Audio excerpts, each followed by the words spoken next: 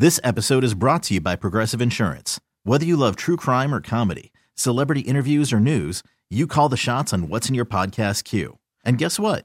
Now you can call them on your auto insurance too with the Name Your Price tool from Progressive. It works just the way it sounds. You tell Progressive how much you want to pay for car insurance, and they'll show you coverage options that fit your budget. Get your quote today at Progressive.com to join the over 28 million drivers who trust Progressive. Progressive Casualty Insurance Company and Affiliates. Price and coverage match limited by state law. You could spend the weekend doing the same old whatever, or you could conquer the weekend in the all-new Hyundai Santa Fe. Visit HyundaiUSA.com for more details. Hyundai, there's joy in every journey. Swung on, hit high in the air, deep left field, back toward the wall. This ball's got a chance. Gone. It's not over yet. A two-run homer by Frank Schwindel, and it's an 8-6 ball game. Still nobody out. Don't go away. Sean, I swear you told me Frank Schwindel was an Olympian when we played Cub or Olympian earlier on the show. No, do I have that wrong? That's a Cub. That's a Cub. He plays for the Cub. All right, yeah, you say so. He wasn't in the game. It was just Adam Morgan and Jake Jewell who you got kidding. wrong. I do remember the name Frank Schwindel because that's a memorable name. I do know that guy's a Cub. You didn't bring him up in Cub or Olympian when we played earlier. No, he was not in Cub or Olympian. But I think he's been mentioned on the station. I think Spiegs and I mentioned him a little bit earlier. Absolutely. Didn't they play on Parkins and Spiegel earlier this week? Cub or working on Parkins' house? Yes, they did. Okay. I think Frank Schwindel came up when they played that game as well. Coming up, we'll talk some Bears with Patrick Finley of the Sun-Times. He joins me at 1:30. But to continue the Cubs talk from CubsInsider.com, joining me now on the Circa Resort and Casino Hotline, it is Evan Altman. Evan, thanks for the time, man. How are you this afternoon? You know what? I'm doing pretty well. I'm out at the ballpark. Not Wrigley. But, hey, we're watching a little youth fall ball, which is actually the players out here are just about as recognizable as what we'll see in pinstripes tonight against the White Sox. Is Frank Schwindel out there playing first base? I'm assuming it's your kid's team, Evan. Is he out there playing for your kid's team? Yeah. No, Ryan Altman's out there on second base right now. But at least the first name is one Cubs fans will recognize. So I don't know. Maybe it's actually more recognizable than the guys the Cubs are playing. Evan, I think I talked to you shortly before the trade deadline about some possibilities, who might be going, who might be staying, and obviously what played out, and pretty much everybody gone now except for Wilson Contreras. What was your reaction? Were you expecting it to be this complete a teardown ahead of the trade deadline? I really wasn't, and I know a lot of people say, "Oh, yeah, they were all going to be gone," but I guess it felt the finality and sort of the anticlimactic finality of it. There wasn't really a whole lot of lead up to a lot of these guys, especially with Rizzo. We'd kind of heard the Red Sox maybe in pursuit, and all of a sudden it was like, "Hey, the Yankees are closing. Oh, he's gone," and then it's like, Baez to the Mets, gone. Mm-hmm. Bryant to the Giants, just so quick, and it just felt. I guess, of course, it was going to be unsatisfying either way, but it just was sort of like, oh, well, now they're gone, and hey, here's a game Friday night against the Nationals, who also traded off all these people. It just was such a weird shift to have immediately moved away from all these guys who were such big parts of the team over the last several years. So, people could say they expected it, but it still felt like a gut punch regardless. When you removed the emotion from it, were you – now we're never going to be happy with trading those types of guys, but were you happy with the return from a baseball standpoint? Did you think that they got good value if we were going to move on from those guys? Yeah, I think especially when you add in the Andrew Chafin deal, Ryan Tepera, maybe a little bit less so, but Craig Kimbrell in there. When you look at a team that was very obviously signaling its intent to sell well in advance of when they did, when you talk about the limited amount of time those guys have left under their contracts, I think it's pretty easy to look at it and say, they did about as well as what you could expect. Could they maybe have gotten a little bit better return here or there? Yeah, but I do think when you look at now the top 10 or 20 ranking in the farm system and how many of those players have recently come into the organization, it's hard to look at it and be too upset from a purely pragmatic standpoint. Of course, you could look at it and say, well, gosh, I wish they would have found the money to have extended one or two of these guys earlier. But if you look at the choices that they said they had to make, regardless of how much you actually believe that, yeah, I think the returns were pretty solid. Talking with Evan Altman of CubsInsider.com here. Rami Makloff with you on 670 The Score on a Sunday afternoon. And I think now that those guys have been traded, and all three obviously hitting the free agent market come this offseason, I've noticed two camps in Cubs fandom, Evan, both on Twitter and when I'm doing these shifts here on The Score, which is there's one camp that still loves those guys and is loyal to those guys and wants to bring at least one or two or all three of them back in free agency. And then I've actually taken a couple calls and texts and tweets here today that are going, man, it didn't work with those guys. Why are we going to try and run it back with the same script and the same cast of characters? Do you think that's something, I know David Ross talked about it a little bit, do you think that's something that they're really eyeing, or is that just lip service for Cubs fans who, like I said, still holds some loyalty for those guys? Yeah, I mean, I think we could have accepted it as possibly a real opportunity had maybe Jed Hoyer not come out closely afterwards and said some of the things he did. I mean, and I know the nerves were a little bit raw, and I'm sure that was a difficult thing. But when he kind of threw those guys under the bus a little bit in terms of, I don't know why they didn't want to resign, or we gave them these offers, and then when you hear those players publicly come out and say, well, that really wasn't the case, it doesn't really feel like the relationship is maybe as strong. And I think, rarely do we see teams trade players away and then actually bring them back, unless it's in the case of, Aroldis Chapman is probably with the Yankees, is probably the most high profile. Most of them you really don't see with guys who are looking to cash in fairly big in the free agent market. And with a team like the Cubs that may be considerably changing the way they kind of go about, their lineup approach and their overall roster, it just doesn't feel like the fit is there for them to bring these guys back. So I'd love to see one or more of them back with Chicago. I think the issue was not so much those players themselves, but the fact that they didn't really assemble the right complementary pieces to really have a balanced lineup. So, you can look at the top 3 or 4 guys, but if you don't surround them, and when they're playing really well in May, that's when the rest of the contact bats were really stepping up. We've had injuries and everything else. So, yeah, I don't think there's a really good chance at all unless something shifts markedly in either of those players' beliefs or in the market or with how much money the Cubs are looking to spend. But I'm pretty sure they're all going to end up in different uniforms beyond this year. A couple things I want to ask you off of that.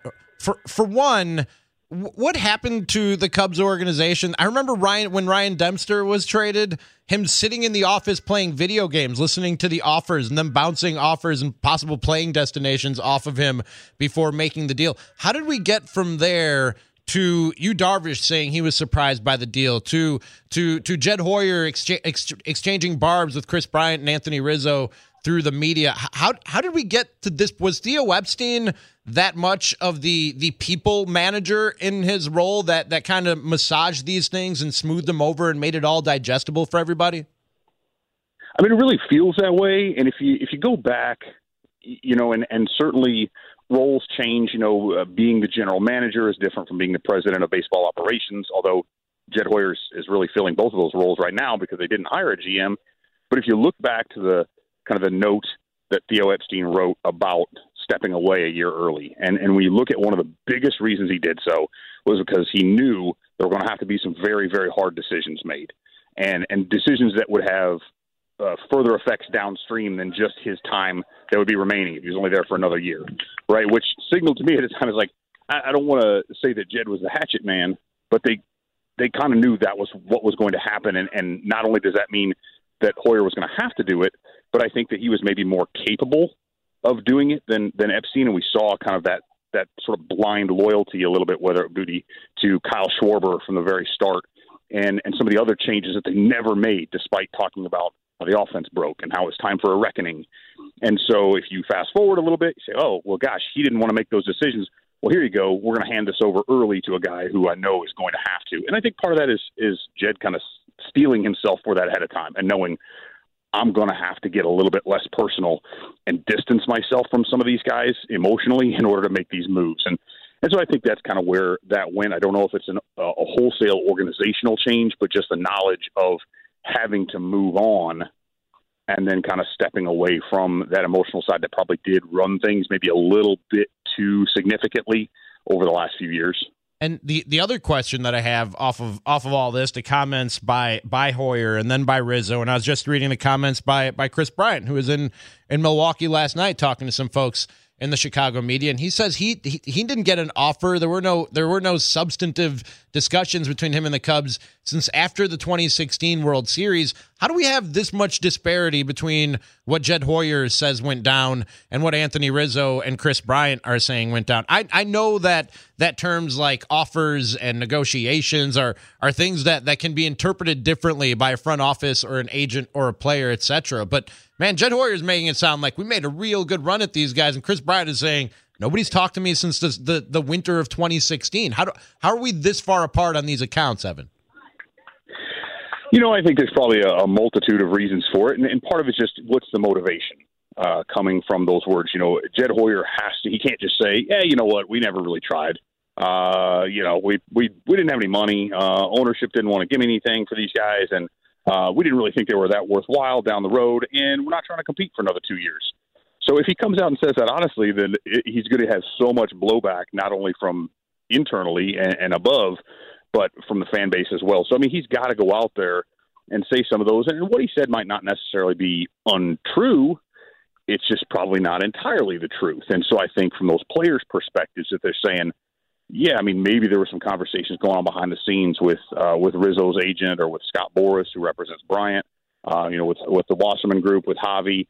Those decisions, probably there were some things behind the scenes, but if they're not coming to that player directly, and if the things they're saying to the agent aren't even substantive enough for the agent to come back to the player, then there's a little bit. I think that's where you find that gap. But again, I think a lot of this is it's spin, and it's Jed Hoyer trying to make sure that he's keeping people interested and say, hey, yeah, we tried, absolutely, this is where it was. And again, it makes those decisions a little bit easier to make and maybe easier for the fans to swallow at the end. So I think it's a matter of public perception and just trying to get out in front of it. I don't know that I don't think it's entirely the truth, but I don't think he's necessarily lying either. So it's just kind of the way you say things and get people to perceive your truth is I guess where it comes down to. Evan Altman of CubsInsider.com, I guess, for a few more minutes here on 670 The Score. Rami Makloff with you on a Sunday afternoon. How does this play with potential free agents when they see hurt feelings between superstars and guys that helped an organization win a World Series and on the way out, not everybody has the same account of what happened? Is this something that's not good for the Cubs' reputation when they go out and try and attract guys to Chicago and playing for the Chicago Cubs? I don't think it's great. At the same time, though, money's going to talk, right? If they get to the point where they want to spend again, that's all that really matters. Although, we are in an age now where players do change teams a lot more frequently, where there's not this, people aren't just siloed into their own team and with their own teammates. These guys all know each other. They all work out together, in the off season. And so they talk. I do think what you see, and part of what Hoyer alluded to, I think, is early on when the Cubs were building that championship contender, they were getting guys to come and play for them for less money than they were getting offered or could have gotten offered from other teams. They wanted to come to Chicago and build that. I do think that once you've kind of removed some of that mystique, they've already won the title. Now some of that is gone a little bit, and I think what you have now is probably, it doesn't mean they have to overpay for guys moving forward, but I do think that idea of kind of the Cubs discount is probably out the window at and maybe that costs them an extra $2 to $4 million. I don't think we're talking about a monster change, but yeah, I think there are some things where, as I mentioned before, just pragmatism takes priority over emotion more so than it ever has. So not a big deal, but maybe a little bit in terms of how much they might have to pay for guys moving forward. When we're talking about paying for guys moving forward and rebuilding this thing up to a respectable level, what kind of, I know this is speculation, Evan, but what kind of timeline do you think we're looking at? We were talking earlier about some comments by Tom Ricketts, who was saying that this team should be playing for the division by next year, and you have to win the division to win a World Series. And man, I'm cool with playing for a division by next year. And I think teams like the Brewers and teams like the Rays, they have to focus on the division and hope you can catch lightning in a bottle come October and make a deep run. But markets like Chicago, LA, New York, that's where you're supposed to use all your resources and stack up and be one of the teams in discussion for the World Series year in and year out because you have those resources at your disposal. What do you think is the timeline that we're working on, and where do you think the bar is ultimately going to be set at? Is this going to be an organization that's just trying to win divisions moving forward and hope you get lucky in October?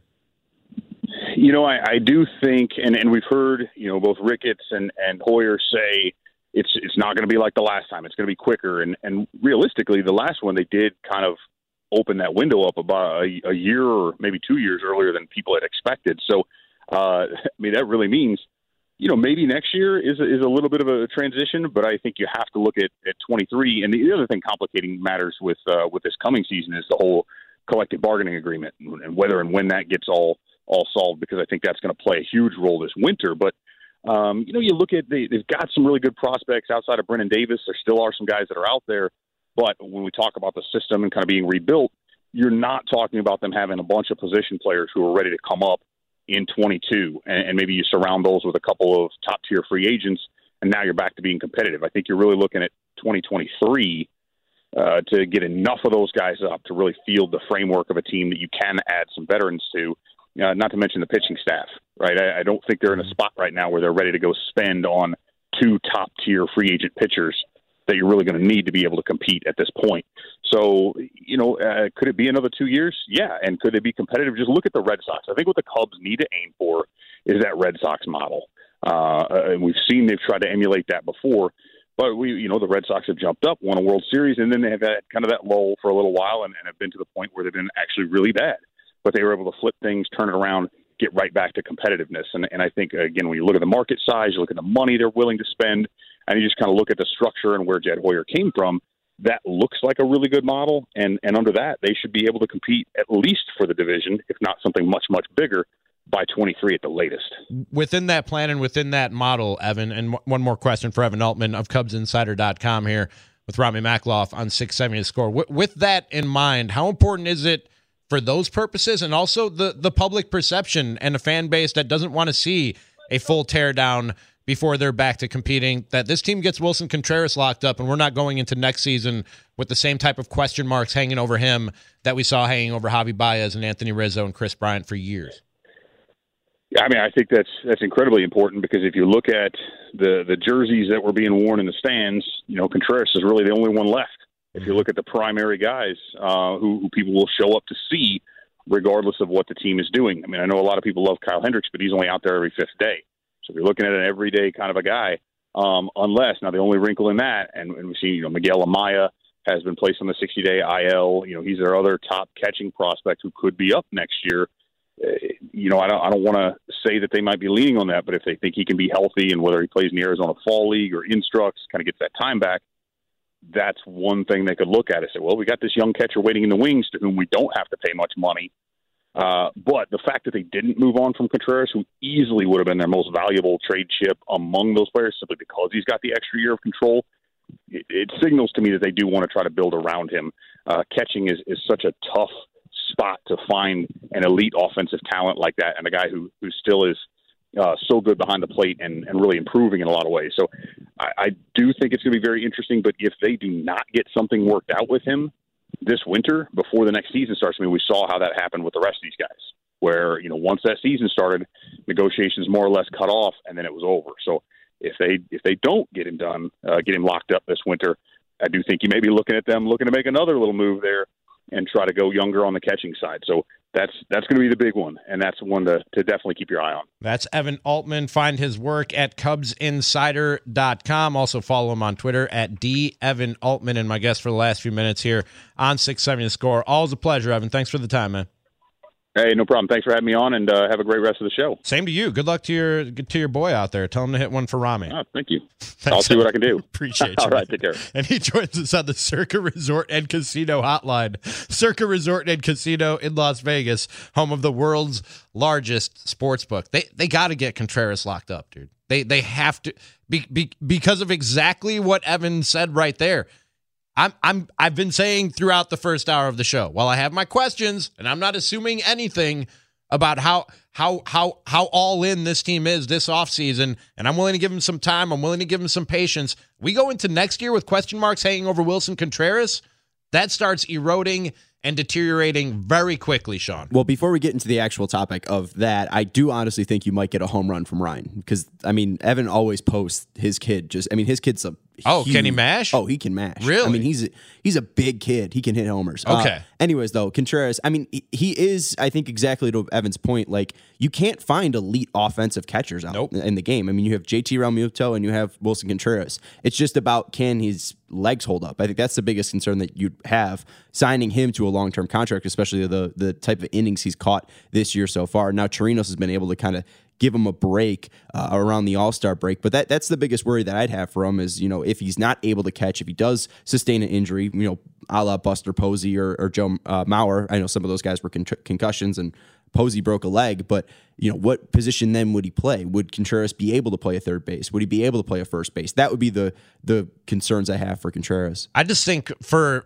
all the baseball things that you're talking about there, Sean, and all of them valid and true from a perception standpoint of what Cubs fans are looking at right now, what they're thinking, what they're feeling about this organization and what this next era is going to look like. It's going to be hard to sell Cubs fans on, hey, this isn't going to take that long. It's not a full teardown if the one piece that you kept around, and like Evan said, signaling to Cubs fans that you want that guy to be around and be the next guy that you build on by not trading him this year when he's not a rental player and has that much more value. We're all going to be looking at him with the side eye and going, what is this exactly, and how long is it going to take? And there is some talk too, like about being a leader. I think Ross has talked a lot about that in reference to Contreras. I think that might be something that they're looking for this month, September too. Is can he actually become that leader? Because then that might be something too. You don't want to sign that guy being like, here's the face of our franchise, and then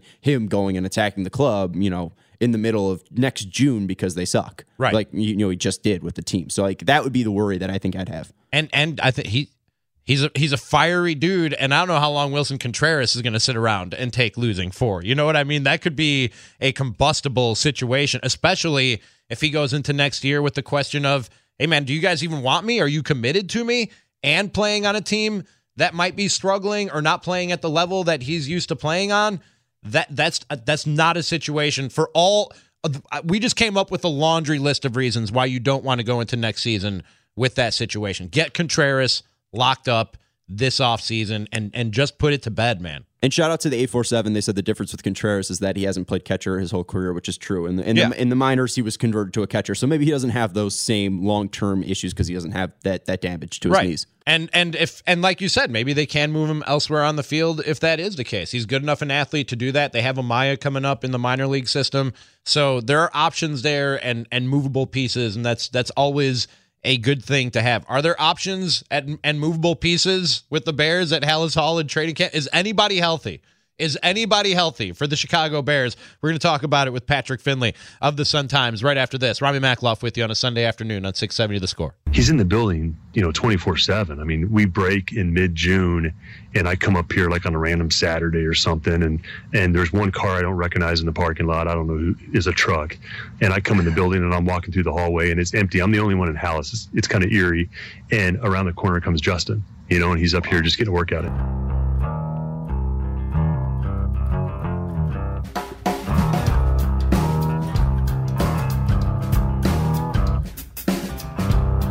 There's Ryan Pace talking about rookie quarterback Justin Fields, the work ethic, the professionalism of that young man in his rookie year as a quarterback of the Chicago Bears. Joining us now to talk about Justin Fields and all things Bears. He covers them for the Sun-Times.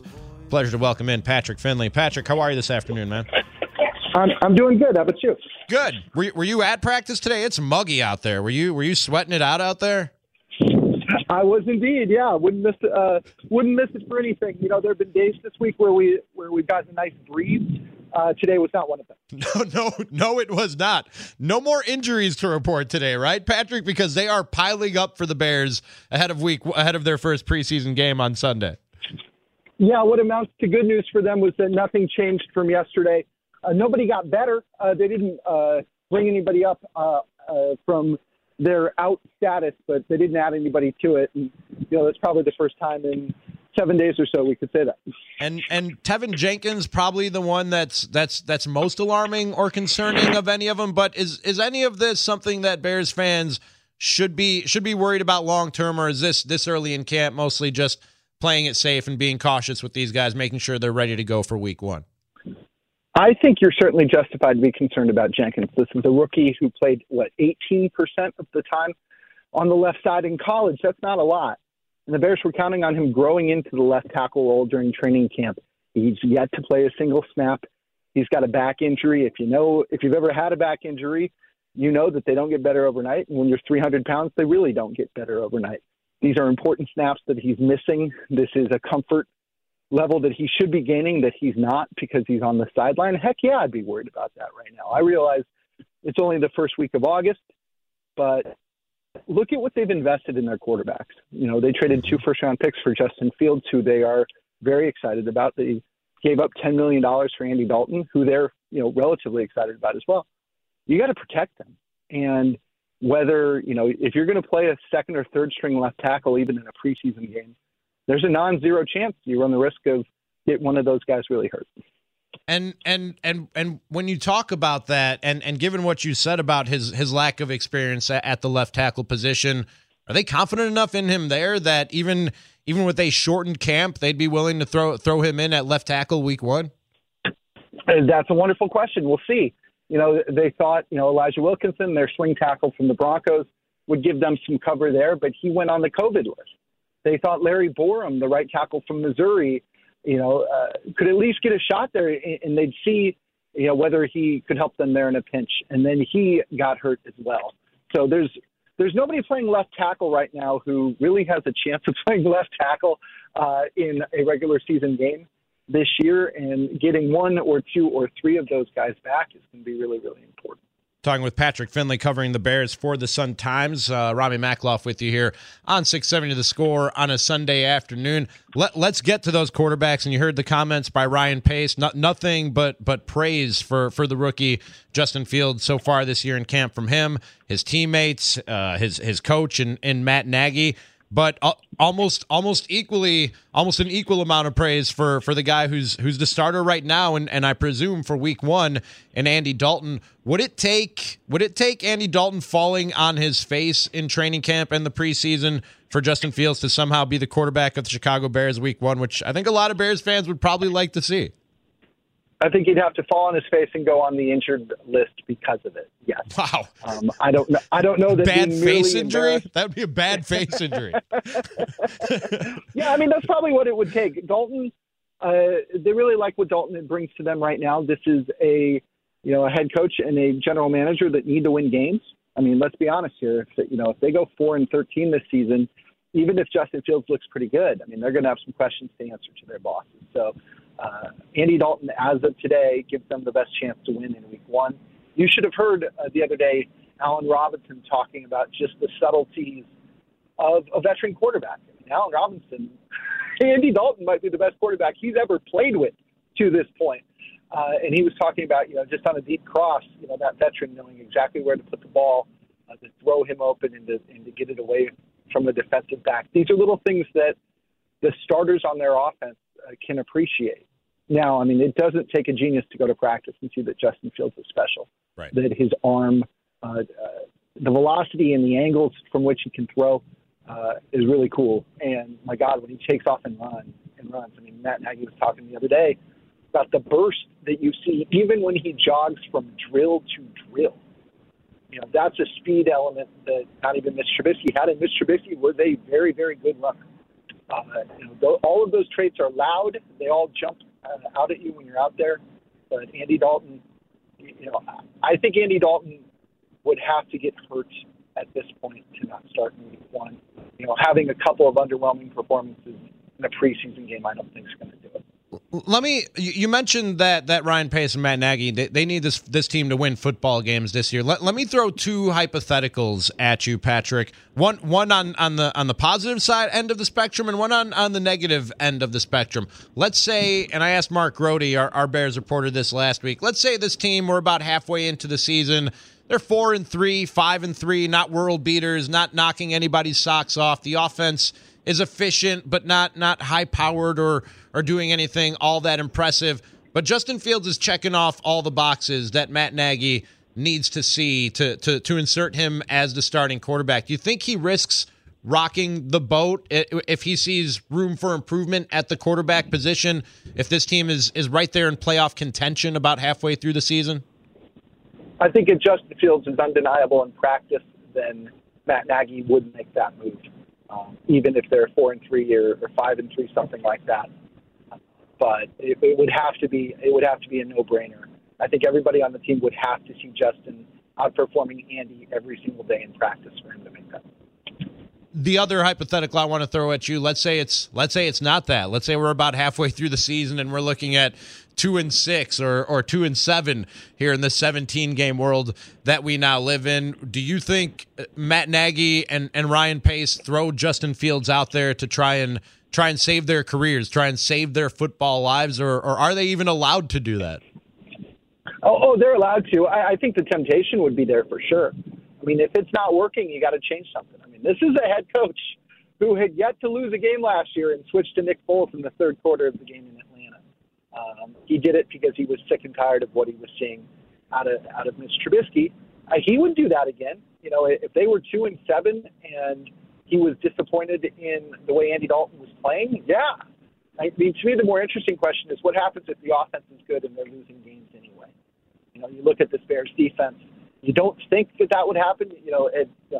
The offense has always really been the problem here, not the defense. But if there's some world in which Andy Dalton's playing above average and they're still losing games, to me that gets interesting because how do you fix that? You know, switching the quarterback would probably make you worse at that moment. You know, we're going to see Justin Fields at some point this season, whether it's because of injury or because he plays his way onto the roster. I just don't know that it'll be in the first half of the year unless something goes sideways or, like I said, if somebody gets hurt. I want to ask you about that defense in just a minute and talking with Patrick Finley, Sun-Times Bears reporter here, Rami Makloff with you on The Score on a Sunday afternoon. But you mentioned Nick Foles. What's the story with Nick Foles right now? Are the Bears just playing sort of a waiting game with teams around the league that could use a veteran backup, or in Indianapolis where they need somebody to bridge between now and when Carson Wentz is healthy? Are they in a stare down with teams like that and going, we know he's worth something to you, and those teams looking at the Bears going, we know you don't need him and you're probably going to cut him eventually and he will be available. What is the story with Nick Foles right now? I don't think it's a matter of I'll phrase it this way.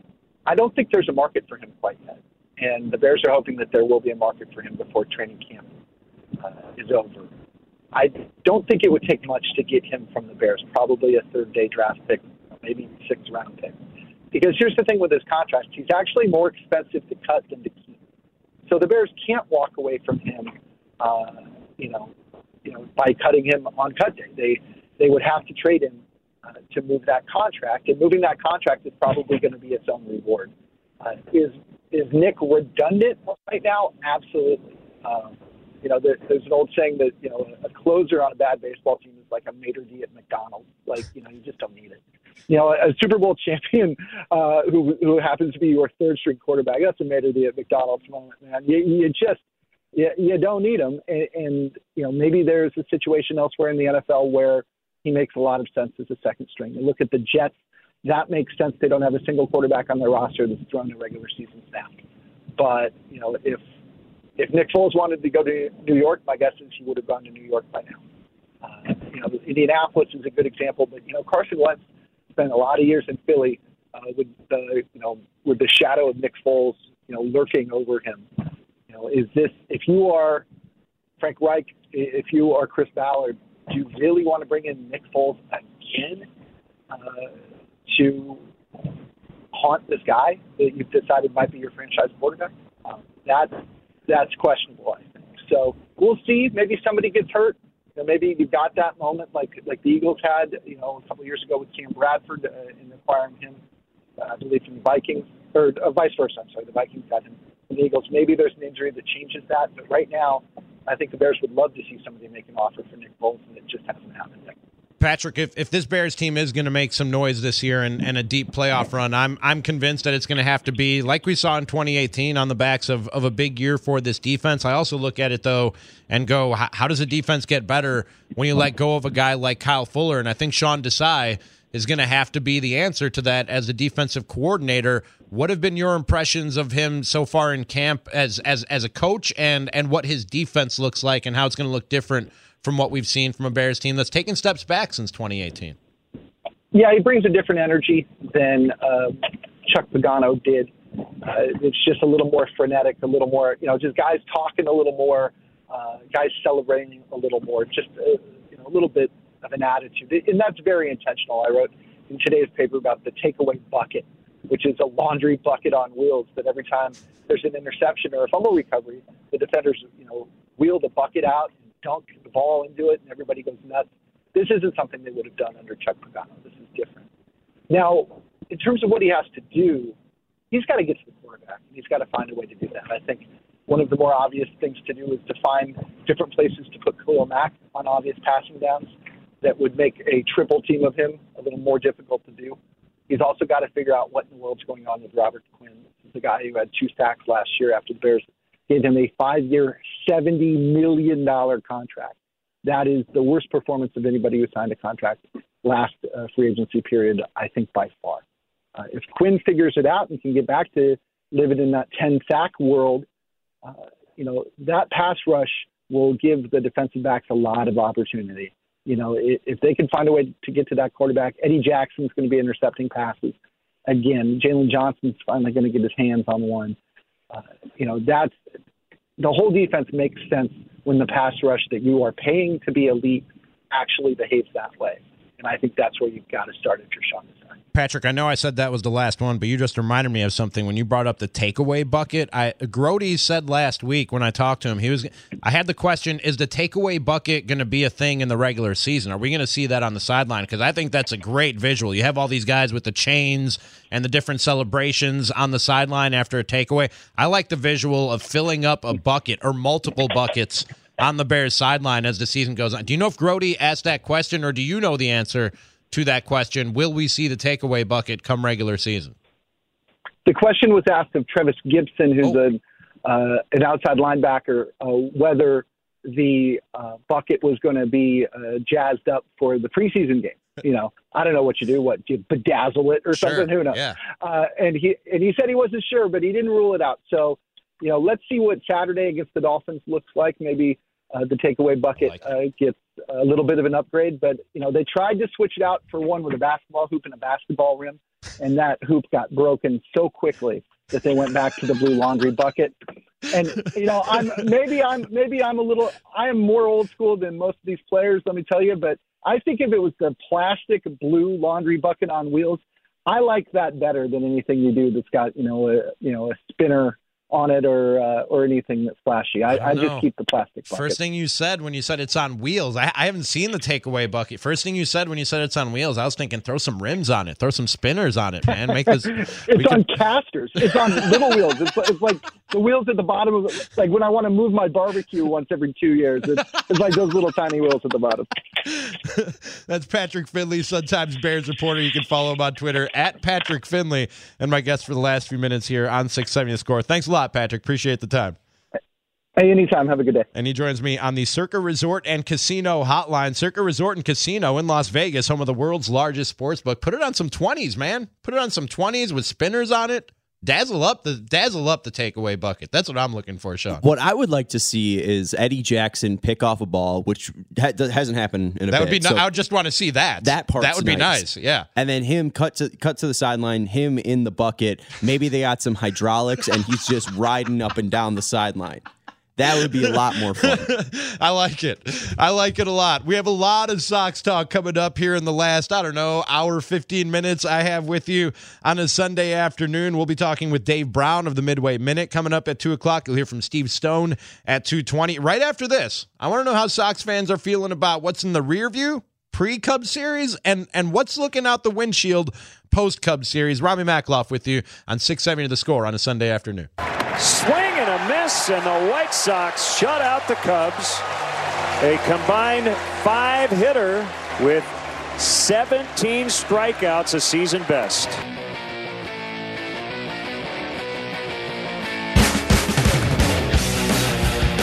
Len Casper with the call, NBC Sports Chicago, as the Sox take 2 in a row from the Cubs. They go for the sweep tonight. That'll be on ABC, Sunday Night Baseball on broadcast television. And, of course, right here on 670 The Score, your home for Cubs baseball. That'll be following Chris Ranji, who follows me, coming up. She's saying for you, what was it, Saturday? Oh, I don't know. She's been singing a lot lately. I'm broadcasting live from the Score Hyundai Studios, brought to you by your local Hyundai dealers. Is A-Rod's in the booth tonight, isn't he? First time since the J-Lo Ben breakup thing. Really? I think so. Oh, I did not know that. He's the worst, dude. And I find myself disagreeing with so many people about Alex Rodriguez as a broadcaster, and I can't wrap my head around that, Sean. I can't wrap my head around the fact that people enjoy that dude in the booth. I think like 2 years ago I would have defended Studio A-Rod. I like Studio A-Rod. Studio A-Rod was a lot better. Booth A-Rod might be some of the worst stuff in TV history. He's from Canada, but he thinks about investing. He thinks about how he handles family, charities. He's from Canada, but he does all of this other stuff, too.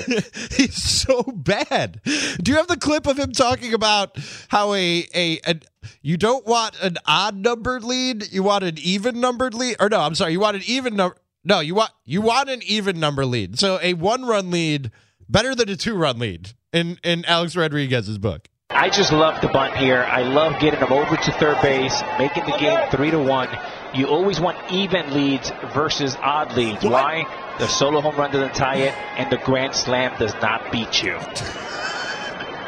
Keep it simple. Idiot. That part at the end there is keep it simple. That's the crescendo. Keep it simple. After he just talked circles around himself about how basically a 2-run lead better than a 3-run lead, he's telling us to keep it simple. It's amazing. Keep it simple. Way too much math. Let's just bunt. Let's just see guys go base to base. Easy to follow. All these home runs.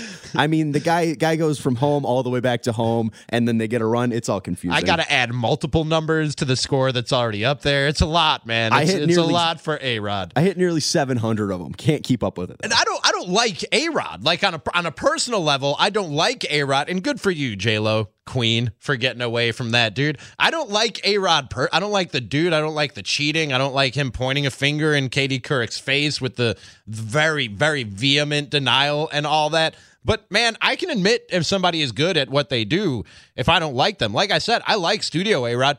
That little thing between him. Remember the one-on-one with him and Chris Bryant a few years ago when the Cubs were on Sunday Night Baseball and they were going over, like, hitting drills and hitting tips and what they're looking for when they're standing in the box? I thought that was outstanding. That's one of the cooler baseball conversations I've literally ever seen. Like, ever. Those two guys going back and forth, I thought was really cool. I can give credit, I can give props when due for somebody who I dislike. A-Rod is just bad, man. A-Rod is just bad in that booth, and I don't know what y'all are watching or listening to. It breaks my brain when people sit there and defend A-Rod in the booth. Were you worried about what you saw, Sox fans, pre-Cubs series, and are you worried about what might be on the horizon? 312-644-6767. A few minutes to talk some Sox baseball with you here before Dave Brown of the Midway Minute joins me at 2 o'clock because, the Cubs, this current form of the Cubs team can be a panacea for just about anything that ails you as a baseball team, and they certainly have been that for the White Sox. But Josh Nelson of Sox Machine, talked to him a few times, friend of the show here on 670 The Score. He tweeted this out back on August 5th. What are we at today? Today is August 7th. He tweeted this back out on August 5th before the Cubs-Sox series started.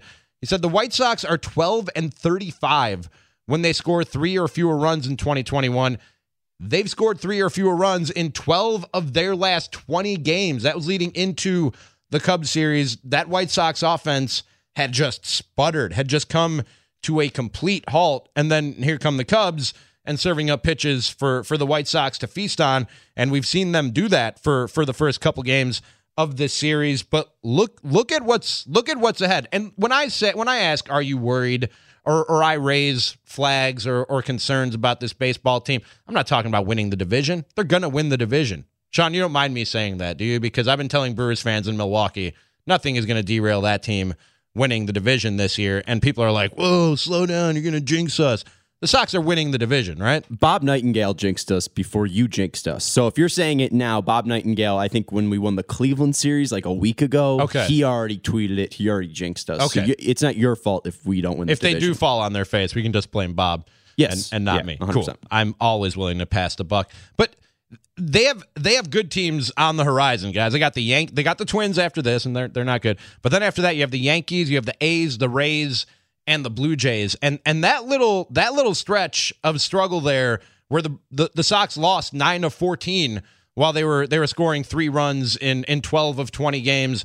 That wasn't even against good teams. That wasn't even against teams that had strong pitching staffs. This Sox offense had just kind of been killing themselves against not very good pitching staffs, and now we're going to see what it's going to look like against some of the upper echelon of Major League Baseball, both in terms of the standings and what some of these teams are going to throw out there on the mound. We'll talk about this and all things Sox with Dave Brown of the Midway Minute. He'll join me, Rami Makloff, next on 670 The Score. This episode is brought to you by Progressive Insurance. Whether you love true crime or comedy, celebrity interviews or news, you call the shots on what's in your podcast queue. And guess what?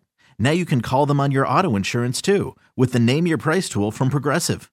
It works just the way it sounds. You tell Progressive how much you want to pay for car insurance, and they'll show you coverage options that fit your budget. Get your quote today at Progressive.com to join the over 28 million drivers who trust Progressive. Progressive Casualty Insurance Company and Affiliates. Price and coverage match limited by state law. You could spend the weekend doing the same old whatever, or you could conquer the weekend in the all-new Hyundai Santa Fe. Visit HyundaiUSA.com for more details. Hyundai. There's joy in every journey. We really need new phones. T-Mobile will cover the cost of 4 amazing new iPhone 15s, and each line is only $25 a month. New iPhone 15s? It's better over here. Only at T-Mobile, get 4 iPhone 15s on us and 4 lines for $25 per line per month with eligible trade-in when you switch. Minimum of 4 lines for $25 per line per month with autopay discount using debit or bank account. $5 more per line without autopay, plus taxes and fees. Phone fee at 24 monthly bill credits for well-qualified customers. Contact us before canceling account to continue bill credits or credit stop and balance on required finance agreement due. $35 per line connection charge applies. See T-Mobile.com.